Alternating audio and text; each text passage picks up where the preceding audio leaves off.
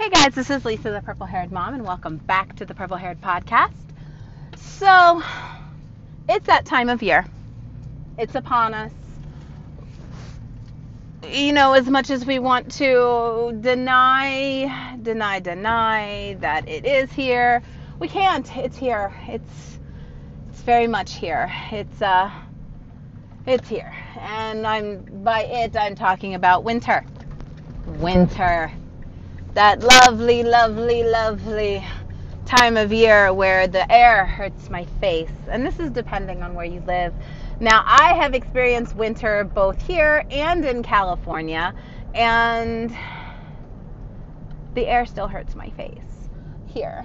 And my dumbass, let me just tell you this. I lived in California. I lived in LA, okay, for 6 years. And I still came back for Christmas to Ohio every year.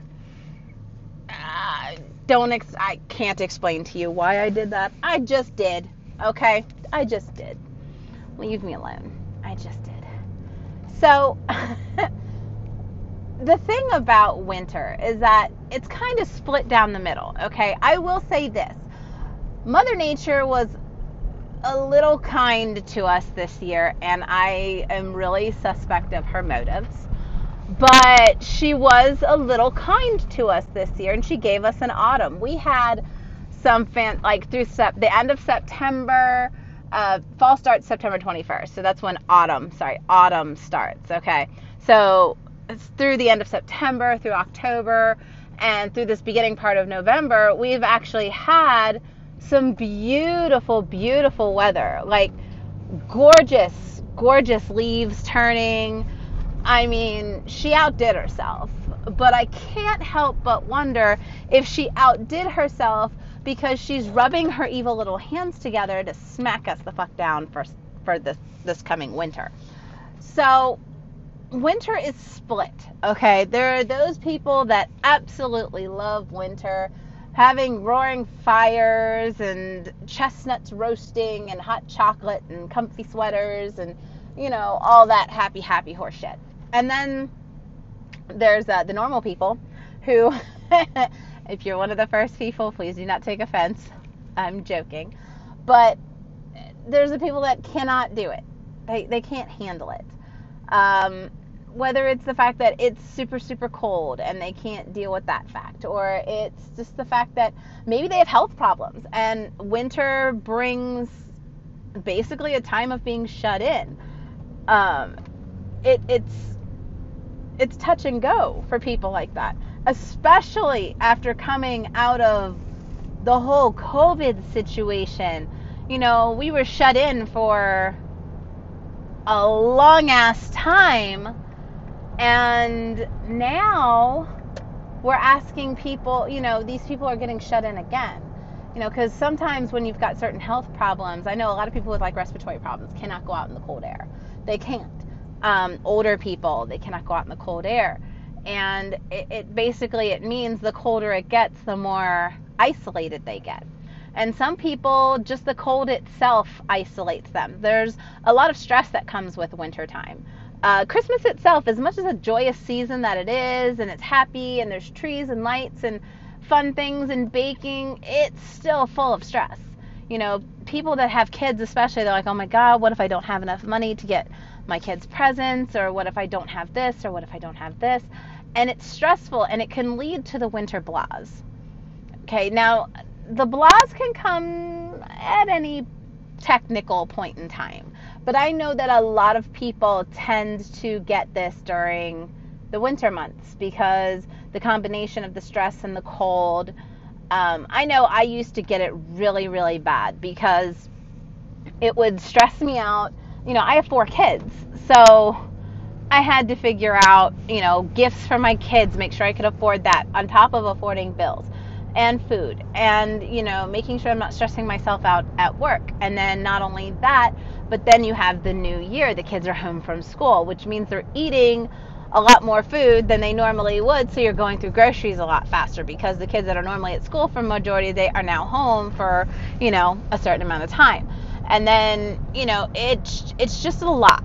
And then, you know, you can't just escape outside because it's cold. And I'm not kidding when I say you walk outside, the air hurts your face. It fucking hurts your face. And it can lead to you not feeling the greatest.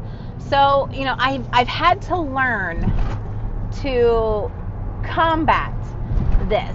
Mother Nature takes a swing at us in the wintertime. She really, really does. And some places worse than others. But the thing about where we are in Ohio is we don't know what we're going to get.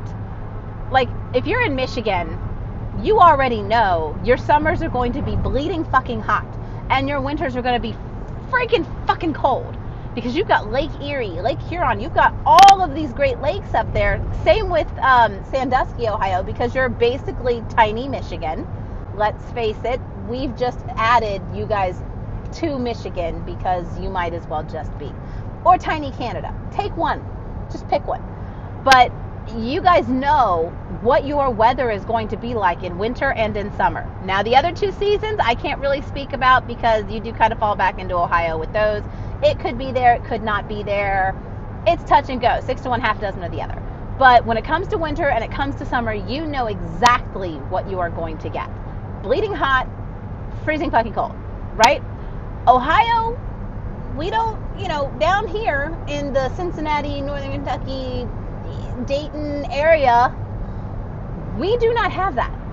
Now, I have had where I've come back for Christmas when I was living in California, and when I got here, I was fully expecting the coldest of the cold, awful, and ready for just anything, and it was 50 degrees. And if you know anything about 50 degrees in the wintertime in Ohio, people will be out in shorts. Now, 50 degrees in the summertime in Ohio is a whole different story, but 50 degrees in the wintertime, they will be in shorts. Period. They will be in shorts. Okay? In shorts. So, I've had that happen. Where could be, and when we would come into town, it would be December. Like, I'm talking December. Like, we had 3 weeks off for my kids for break, so we spent the whole time here, and it was 50, 55 degrees for the first, 2 weeks. Explain that. You can't, because it's just not explainable. But then I've had other times when we've come back and we landed, and I felt like, have you ever seen the movie Cool Runnings? Okay. The movie Cool Runnings, when they land in Calgary at the Olympics, and they have no clue how the weather is because they're from Jamaica, and they walk out and they're hit with this cold air, and then they go back inside the airport, put on 16 layers of clothes. One guy even puts on his freaking bag. He puts every piece of clothing he has on and the bag and comes out. And is still freezing. That's kind of how we felt one year. We landed at the airport, and, when we left, it was 70 degrees in California. We landed, and it was -2, maybe. Well, that's what the wind chill was. Technically 7 degrees. So it was missing the 0. And we were not prepared for that. So, we literally stepped out of the airport and stepped right the hell back in. And, put more layers on. You don't know what you're going to get. So you could have a tremendous winter, or you could have a tremendously awful winter. But for a lot of people, it brings these feelings because, your days are shorter because of daylight savings time. So your days are shorter, your sleep schedule's messed up, you got all this stress going on, you get the blahs. Well, what do you do about that? What do you do to make sure that you don't fall into the trap of the blahs? So this is what we're going to do. This is what I started doing. And I had to do it this way because it's ingrained in a mother's DNA to automatically put herself last. It's just, I don't know. We just do. It's as soon as you have a child, you're I don't deserve any type of anything. That's just kind of how you end up. So we have that in our DNA. So I had to do something to kind of combat that. I have this thing where I am meticulous, okay, about appointments. I don't like missing appointments. I don't like rescheduling appointments. I don't like being late for appointments. I don't like any of that, okay? I like being on time, making sure my appointments are good. I keep my appointments. If I'm not early, I'm late, type of thing. So what I started doing is I actually have it in my calendar every day to take 20 minutes. Now it could be in the morning, in the afternoon, in the evening, whenever I have a chance. I take 20 minutes to do some kind of self-care, whether that's, watching a video on YouTube, whether it's doing my nails, because I don't go to nail salons, I do my nails. I am a very big supporter of press-ons. Doing my hair, doing something like doing a face mask, doing a skincare routine, whatever it is, I make that appointment with myself because it's absolutely necessary. Because if I don't, then I'm going to forget, and I'm not going to do it, and I'm not going to have that feeling of feeling good about myself. So that's why I've had to turn around and I've had to make sure that I'm taking care of myself, because nobody else is going to. Like, I'm a single mom, so I don't have a partner. And I've also learned not to depend on somebody else to take care of your needs, because I know a lot of people that have partners that are married or they're engaged or they have boyfriends or whatever the case may be, and they're still the ones taking care of themselves. Because you can't automatically think that somebody is going to take care of you. It's just not a thing. So I make these appointments with myself.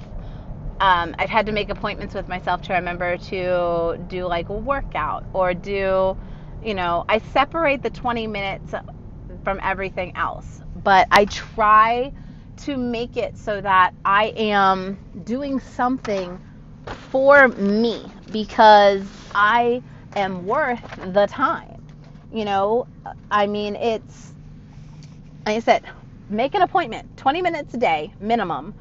It's skincare, hair care, bath, reading, watch 20 minutes of a show, watch a whole show. I do minimum 20 minutes. Okay, if there's more available, I'm taking it. You know what I mean?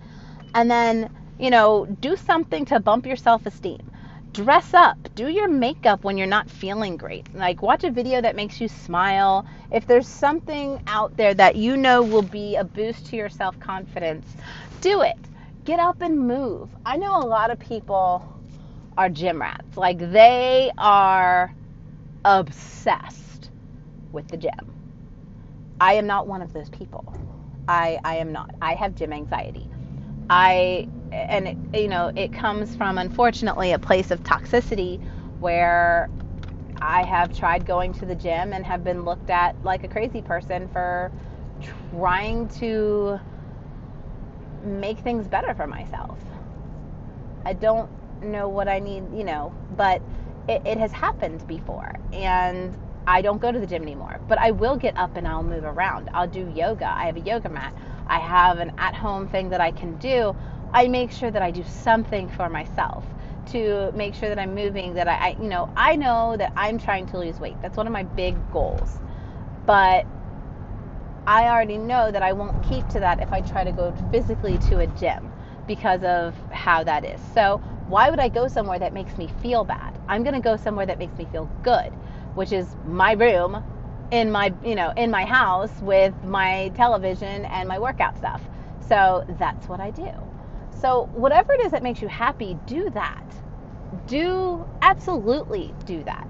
But take the time to do something for yourself. You have to give yourself that grace that, you do deserve something for yourself. That's really all I can say. Because if you do something to make you feel better, it's going to be harder to bring you down and bring your mood down. So do something that makes you smile. It could be something little, something big.